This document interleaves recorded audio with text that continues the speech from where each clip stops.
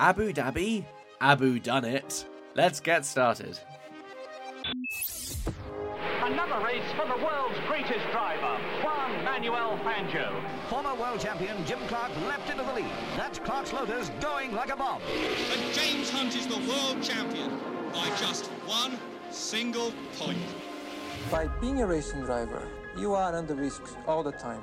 And if you no longer go for a gap that exists, you're no longer a racing driver. And that is Michael Schumacher ahead, the world champion. To become a four-time world champion, Sebastian Vettel, Lewis Hamilton, champion of the world. That's for all the kids out there who dream the impossible. Max Verstappen is champion of the world. Oh my God! Max Verstappen, you are the world champion! The world champion! Hello and welcome back to F1 in Review. This week we're going to be talking about the Abu Dhabi Grand Prix. A week and a bit has passed since the Grand Prix took place, but nonetheless we're here to assess what happened and discuss what the ramifications are now that the dust has settled, the Twitter, X armies have calmed down and people have got their act together. The drivers have gone off for their winter holidays doing skiing and water skiing and lounging in the sun from what I can gather online. And we're here to sort of mop up after the F1 circus has died down. And really, I think the whole of the last race was dominated by one fight. The jewel in the desert this year was the Mercedes versus Ferrari fight, which really came down to the wire. It could have gone either way in the end. I think last time we spoke, we said, well, if anyone gets a DNF, that'll be it. It will be going to the other team, the ones that didn't get that DNF. But luckily, both teams sort of put up their best fight. Both, I would say all the drivers did their absolute best. And in the end, if you haven't seen, spoiler alert, Mercedes ended up coming second in the constructors' standings with 409 points to Ferrari's 406. Now, that's not to say that Charles Leclerc didn't give it his absolute best shot at trying to take it away from Mercedes, because after what is a pretty disappointing qualifying for Mercedes, it really could have gone the other way. Charles Leclerc ended up qualifying in second.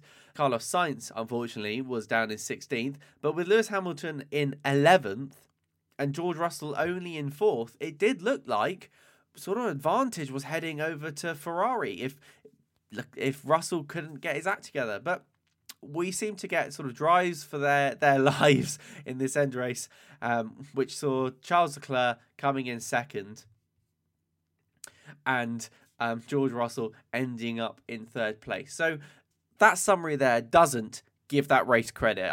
If you haven't seen it, go back. I would implore you, go back and watch the race. It was actually very, very interesting. Some of the last minute ditch tactics from Charles Leclerc. Angus, what do you think? Was it fair? Do you think? Are you pleased with Mercedes in second place? Was it fair for Charles Leclerc, not to be able to clinch that for Ferrari? And out of the two, right, with Charles Leclerc, George Russell, both driving for absolutely everything they had on the day, who do you think gave the better performance, if either of them? I think that Leclerc had a pretty storming weekend. I think he's had a very storming end to the season, hasn't he, with this good qualifying run. The fact that him and Verstappen shared the final 5 front rows of the season, and the fact that Leclerc got pole in 3 of those was very impressive. He sort of that maverick speed that we know he has kind of returned in the latter part of the season. And if you look at it overall, I'd say that he had a better weekend. I was impressed by Russell. I think Russell's had a poor year. I think he's admitted that himself. And the fact that the race in Abu Dhabi was only his second podium of the year when Hamilton has, 6 or 7 podiums in total, shows a bit of a difference between those two drivers so far this year. I think Leclerc, it's interesting, isn't it? We say Leclerc did the better job, but then obviously he didn't quite nail down second place for Ferrari. I would have loved to have seen, the sneaky part of me would have loved to have seen Leclerc back into Russell for those last few laps to try and really push him down and get that 5-second penalty advantage for Perez. It's just like we saw Perez blocking Hamilton in Abu Dhabi 2 years ago, which contributed to helping Verstappen win the championship. Or I don't know if you remember throwing it right back to 2016 when you had Hamilton, who knew that he needed Rosberg to finish 4th or lower for him to win the championship. So on the last couple of laps, he backed off the field, so it was the top 4 all line astern. Didn't work in the end. Yeah, but I would have loved exactly. for something similar. That one was weird though, because I always think that Vettel didn't get past on purpose, because it was Rosberg backing Hamilton up into Vettel, and I watched it back a few weeks ago actually, and I don't know. I think Vettel stayed behind. I don't know if that's that's like a hot take 6 years later, but it did kind of feel like that, didn't it? Yeah, on that day, because the backing up that happened, those top 4 were separated by 1.6 seconds at the line, and you're right. I think that I do remember Vettel almost not having a go into the final corners, simply almost out of principle. Like, he knew the situation himself, and he knew that it would have been unfair for Rosberg to lose out in such a scenario. But if you look at it in the grand scheme of things, I think that whilst it's fun, it might have been. I think you would have had a lot of people complaining, wouldn't you, if the championship have ended that way, with a position change happening because of an event such as that. However, you did still get a good fight. You got a race actually where there was lots of different things going on, lots of different battles. It was quite one of the more interesting Abu Dhabi races I have watched in my lifetime, I'm willing to admit. Especially with the battle for second and third, kind of framed the whole race, whilst Mr. Verstappen cruised along at the front, 18 seconds clear, just doing his own thing. As usual. But he's casually, after having his record-breaking win streak broken, he's just casually racked up 7 wins in a row again at the end of the year without us even noticing, without breaking sweat. But Red Bull clear, but then, and as proven as well by Perez coming back through the field into an eventual 4th because of his penalty. What did you think of the penalty, by the way? Did you think it was a fair one? I thought you probably would say it was a fair one as a McLaren fan yourself, but I think maybe from an impartial point of view, I'd say that it was probably a penalty, because he did kind of do that thing where you go into the corner, don't steer enough so that your rival is pushed out wide. It wasn't. It wouldn't have been fair, I don't think, if that had been allowed to stand in Perez's favour.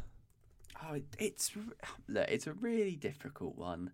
I don't know. Genuinely, this is such a hard one, because yes, okay, it's going to be hard to be impartial. I do think the penalty was justified, but that's not to say it was right.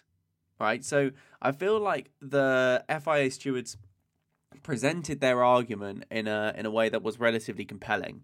But I think the next question is, right, so is that then enough, or do we need to change the rules slightly, or what? I feel like the reasoning behind the penalty made sense. They felt that Perez wasn't in control of the car. They felt that he basically ploughed into the side of the McLaren, and therefore he was at fault, and then he got a penalty. And I mean, in fairness, a 5-second penalty is the minimum penalty they can give. And it was the fact that he was kind of out of control that they say that gives him the penalty. The problem is that's always going to be very, very. It's going to be down to interpretation. It's going to be very personal. Some stewards would be sitting there thinking, "I don't think it was a penalty." I believe commentators like Martin Brundle didn't want it to be a penalty. But the thing is, it's pretty consistent with what we've seen as well from Perez, and in terms of Perez's penalties.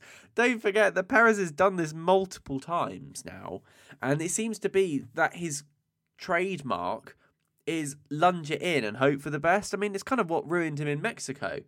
And I just can't help but think, would he have got past if he had just been a bit more strategic? Probably.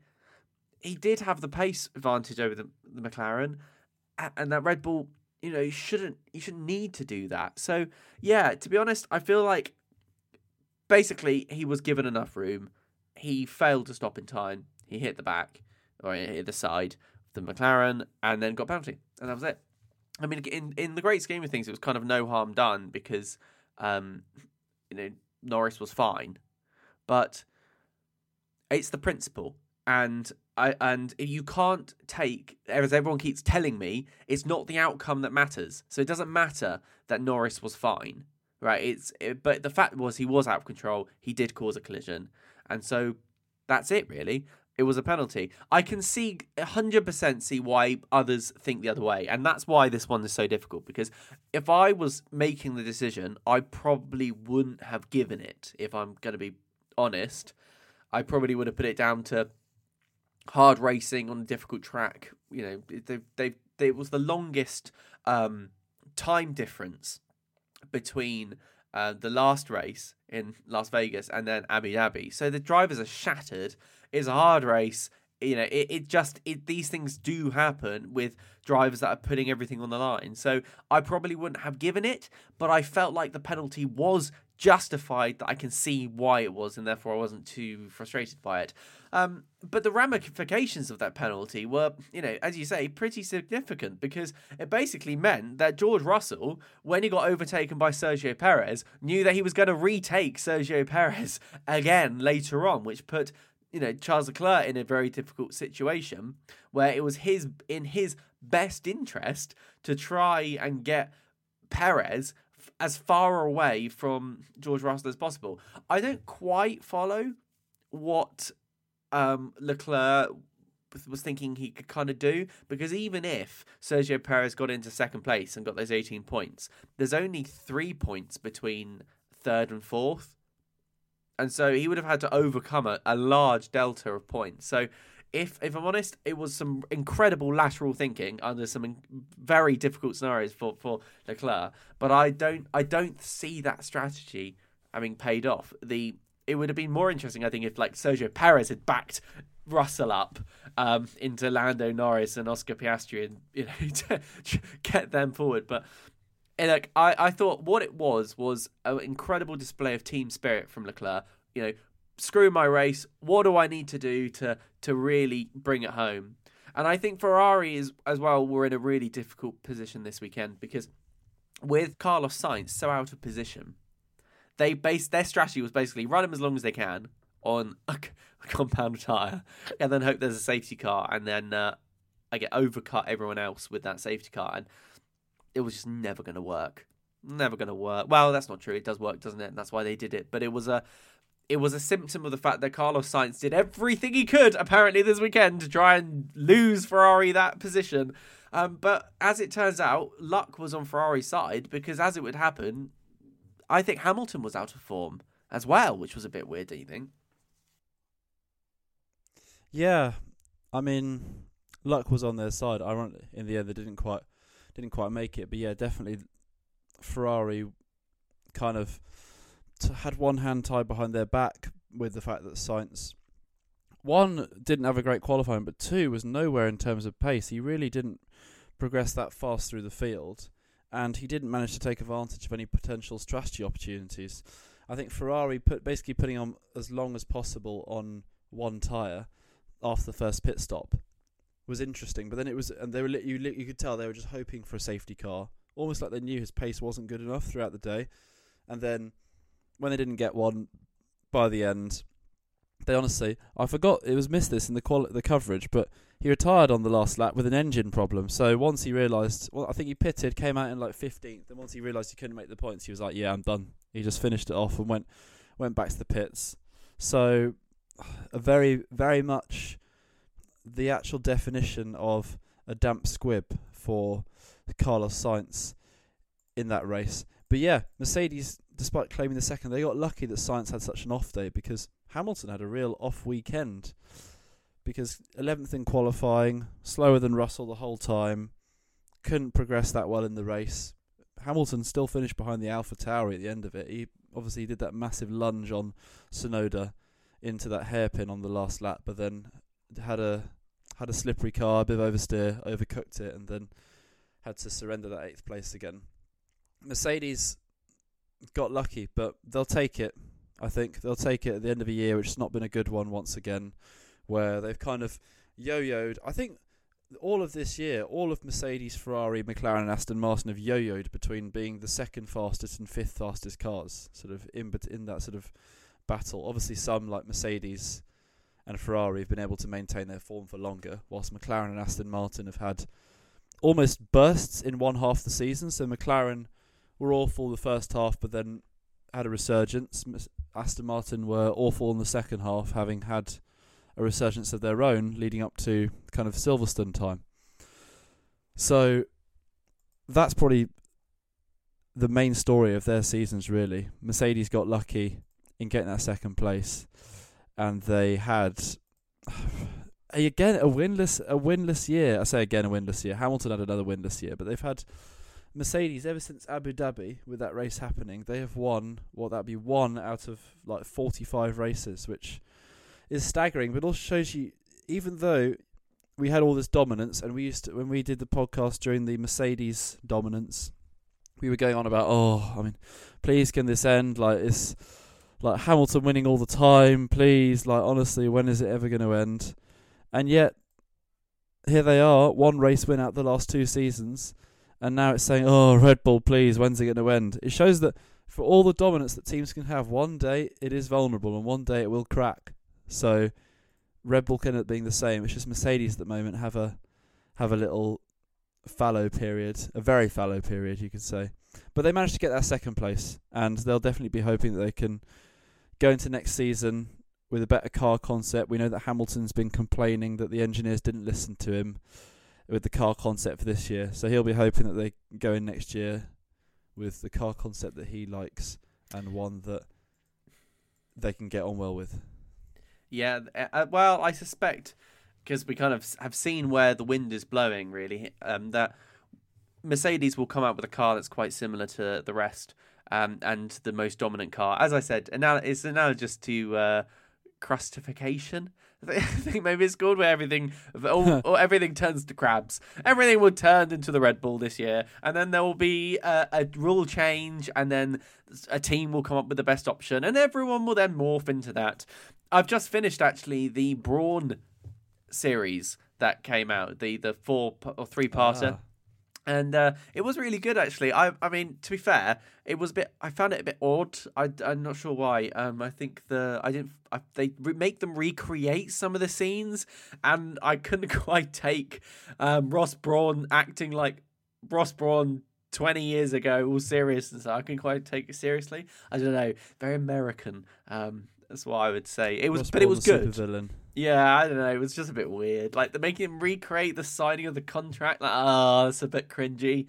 You didn't really do that. Oh, you did do it. Oh, look, you made Rubens Barrichello dress up as Rubens Barrichello, 20 years ago. Glad he still fits in his race suit. That's what I will say. Bless him. You just absolutely killed him there. Yes, sorry, Rubens. But my point with that tangent was that they came out of the gates with a couple of them had the double diffuser, and Brawn's one they made it work much better, but everyone eventually got the double diffuser, and Red Bull sort of came storming up, and Vettel thought he could take the championship, and as the narrative goes.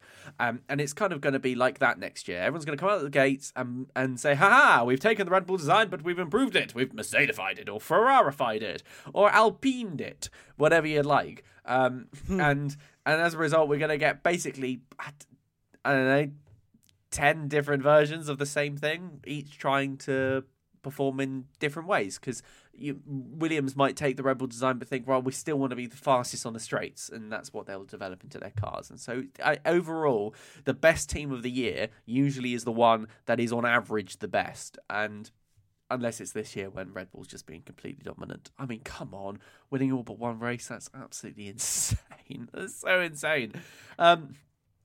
But to be fair, I think if I had to pick between Mercedes and Ferrari and which one was going to end up taking second place in the constructors, I think it was probably going to be Mercedes. I think they were the stronger team this year, and I'm looking forward to seeing what they can do next year. But unfortunately, time is not on our side as we hurtle through yet another episode of F1 in Review, and it's time to sort of move on from the Ferrari Mercedes shenanigans. We've talked about Perez and his particularly problematic performance. And now it's over to what I think is a very happy topic, and that's your favourite and mine, Williams, because Williams managed to do the thing that no one thought they were going to do except me. I did. I thought they were going to do it and take 7th place in the Constructors' Championship. So, Angus, I think the question on everyone's mind is, firstly, is this symptomatic of Williams' future success?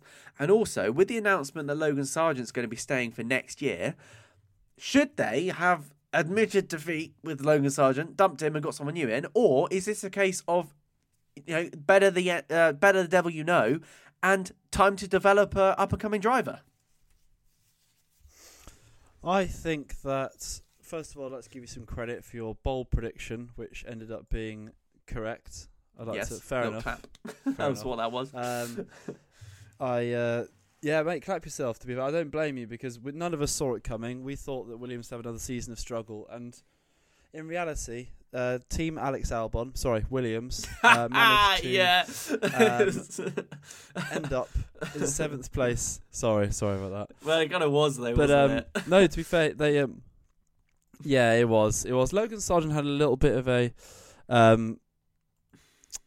sort of upturn coming into the rest of the season, which was good. But at the same time, he needs to be better next year. I think that them signing Logan for a second year is the easy way out, but then I can also see why they've done it, because there's been a lot of driver change, we forget, in Williams over the last couple of years, because you had Russell and you used to see over the last 6 years alone, you had let's throw this back. Over the last 8 years alone, you've had Valtteri Bottas and Felipe Massa. Then Massa left, replaced by Lance Stroll. Then Massa left again. Left again. Bottas left, Massa, and then Lance Stroll. Massa left, replaced by, do you remember Sergei Sirotkin? What a driver he was. I do. That was an unfortunate time. Yeah, very unfortunate time when they got 5 points in one season, I think. Then you had George Russell and Robert Kubica for a couple of seasons. Oh, they brought him back. Champion who never was. If you don't know about Robert Kubica, you go look up Robert Kubica and his incredible talent, because when he was in Formula One and hadn't had the accident, he was world champion material. It was a shame. Actually, what happened. He would have been a world champion had it not been for his rally accident. Absolutely.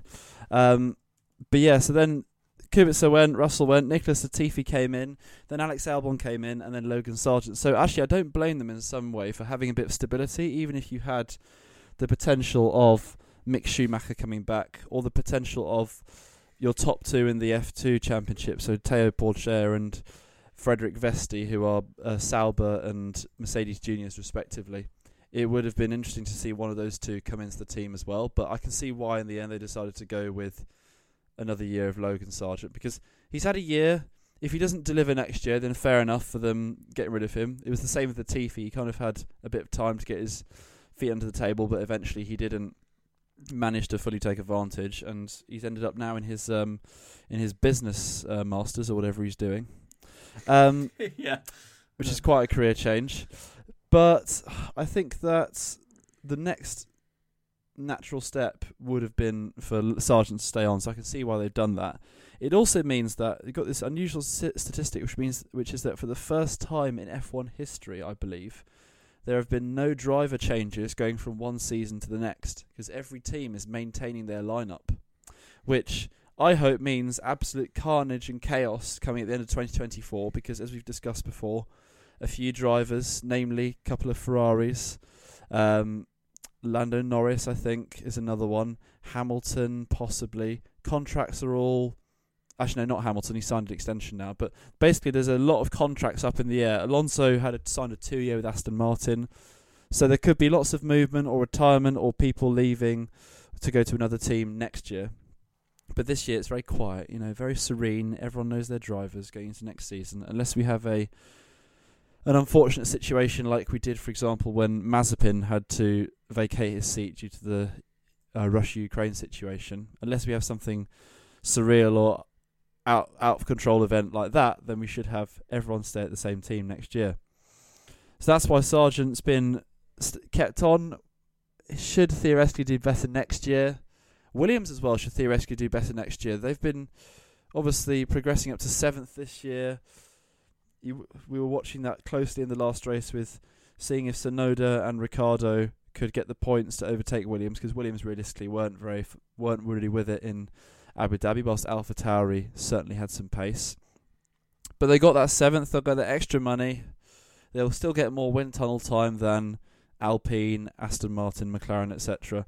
And Williams already making confident noises-ish about their car for next year. Alex Albon saying that he's driven it in the sim and he felt it was an excellent car so far, based on what came out of the wind tunnel. So there's the possibility even that Williams may progress forwards next year and not backwards, and could be on for some greater prizes further down the line. Maybe a podium next year. Who knows? We've seen Alpine on the podium a few times this year, haven't we? Maybe we could see the how many is it? Twice, I think they got a podium. One for Gasly, one for Ocon. So maybe we can see the same from Williams next year. Maybe we can see the odd podium for them. I don't necessarily think they'll jump into the Aston Martin McLaren group, because that would require them going from scoring 28 points this season to getting 200 plus, and that would be, I guess, not impossible. I mean, Aston Martin did it, didn't they? Yeah, they did. So, but definitely forward progress is on the agenda for Williams, which is good to see. We like Williams. They're nice. They're cozy. They're old F1, and if we do well, that kind of makes us feel warm inside, doesn't it? I think we just root for anyone who's at the back. In an ideal world, you would get a complete and perfect rotation of the teams every 10 years. You know, and you're like, next year they'll be at 6th, then eventually they'll be at the top. But I don't know. We always root for the underdog, and don't forget how happy we were when Haas looked like they were going to be at the front for a bit. You just can't help it. You just want everyone to be doing really well. In a perfect world, every team would be fighting for the win at some point in the year. But fortunately, we don't live in a perfect world, and Williams has had to come back from so far. But to nail down that 7th place is really important. It's more money, it's potential more sponsorship. And yeah, actually, I agree with you. It's the mature option to keep Logan Sargent. Sure, he hasn't been brilliant. He hasn't. But then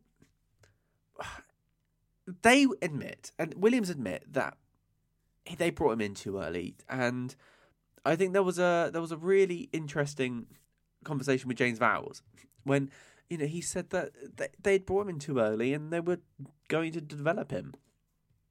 And I was like, wow, a team bringing in a young driver and not just ejecting them. Wow. That looks at you, unusual. Red Bull. It's kind of unusual. It's a mature and I would say reasonable stance, because you can't expect him to be brilliant out the gates. And yeah, okay. I mean, we were a bit silly about Logan. We said, I think he's going to get 2 points. Look how brilliant I am. And he didn't get any. And it is funny. But realistically, he has come a long way.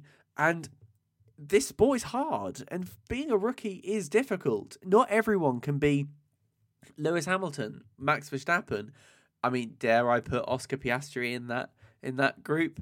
But there are sometimes drivers where they will just be amazing out the gate, and especially when we've been so lucky to see the dominance from people like Sebastian Vettel, Lewis Hamilton, and Max Verstappen, drivers that you could see the talent a mile off.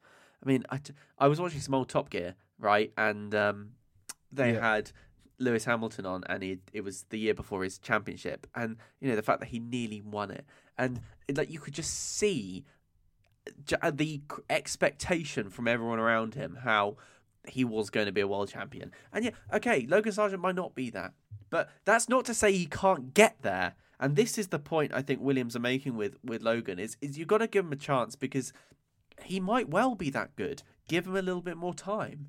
Alex Albon's come on leaps and bounds since his unfortunate collision with Red Bull.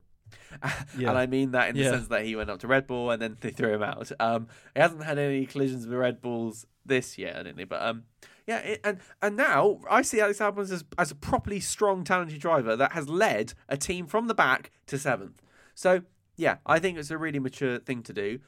If he's not picking up the pace by the end of next year, yes, questions will be raised. 2 years is a long time in the sport, and Williams want to continue projecting themselves forward. And with other potential talent lying around, then this could be a moment for Williams to move on. But yeah, I'm in agreement with you. I just think it's a really nice thing that they're keeping the drivers.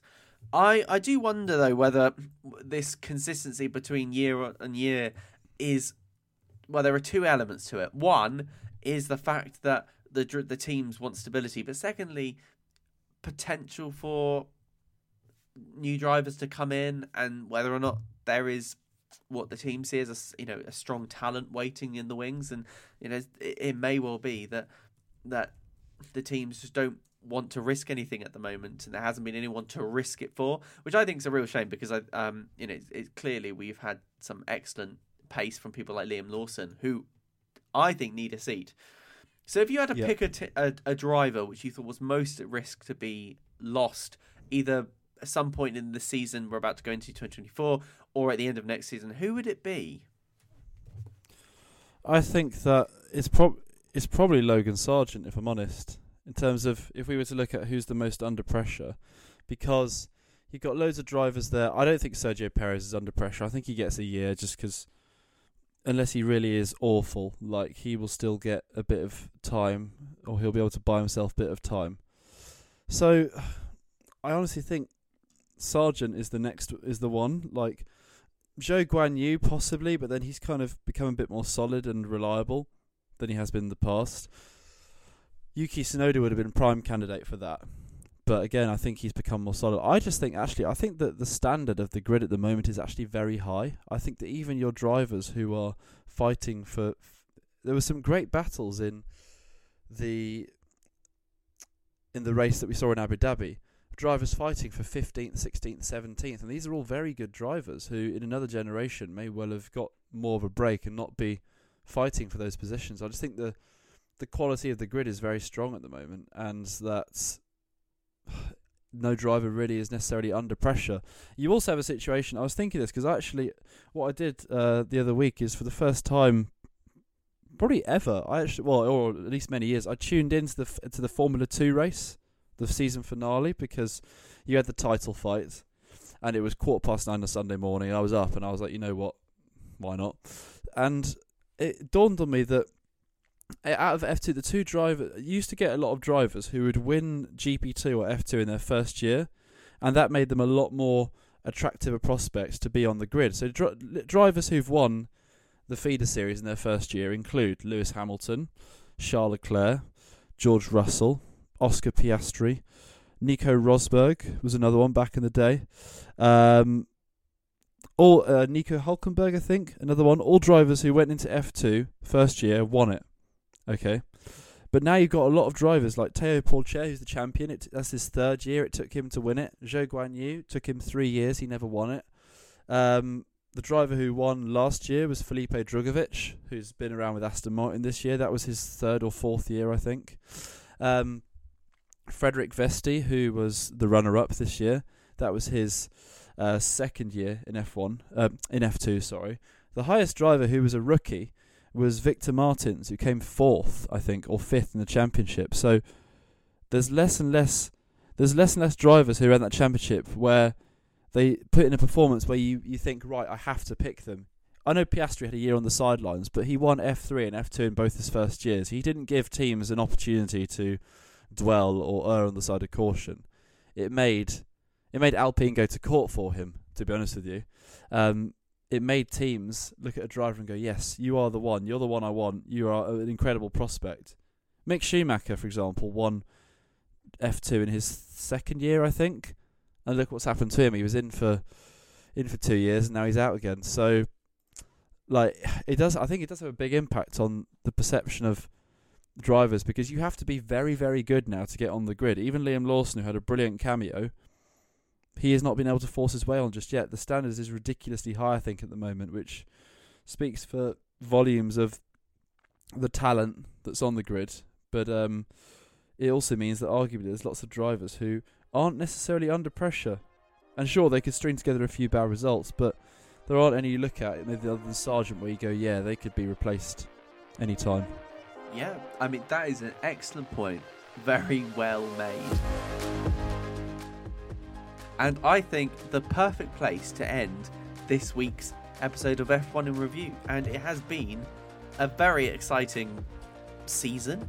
Our season of F1 Review is not quite over yet. We will be back next week to discuss the fallout from the season, an F1 season in review episode, if you like, where we go and take a look at some of our predictions, some of the highs and lows, as well as take a little bit of an insight into what may be upcoming in the next year of Formula One, when hopefully things mix up a little bit. Now, there won't be a race now for quite a while, not until we head into the new year, but do come back next week where we'll be going through some of the highlights and perhaps lowlights of the season of 2023. So if you have got to this point, thank you very much for listening. Please do follow us on our social media. We're there on X, formerly Twitter. We're at F1 in Review. You can also find us on TikTok at F1 in Review as well. So thank you very much for listening, and we'll speak to you next week.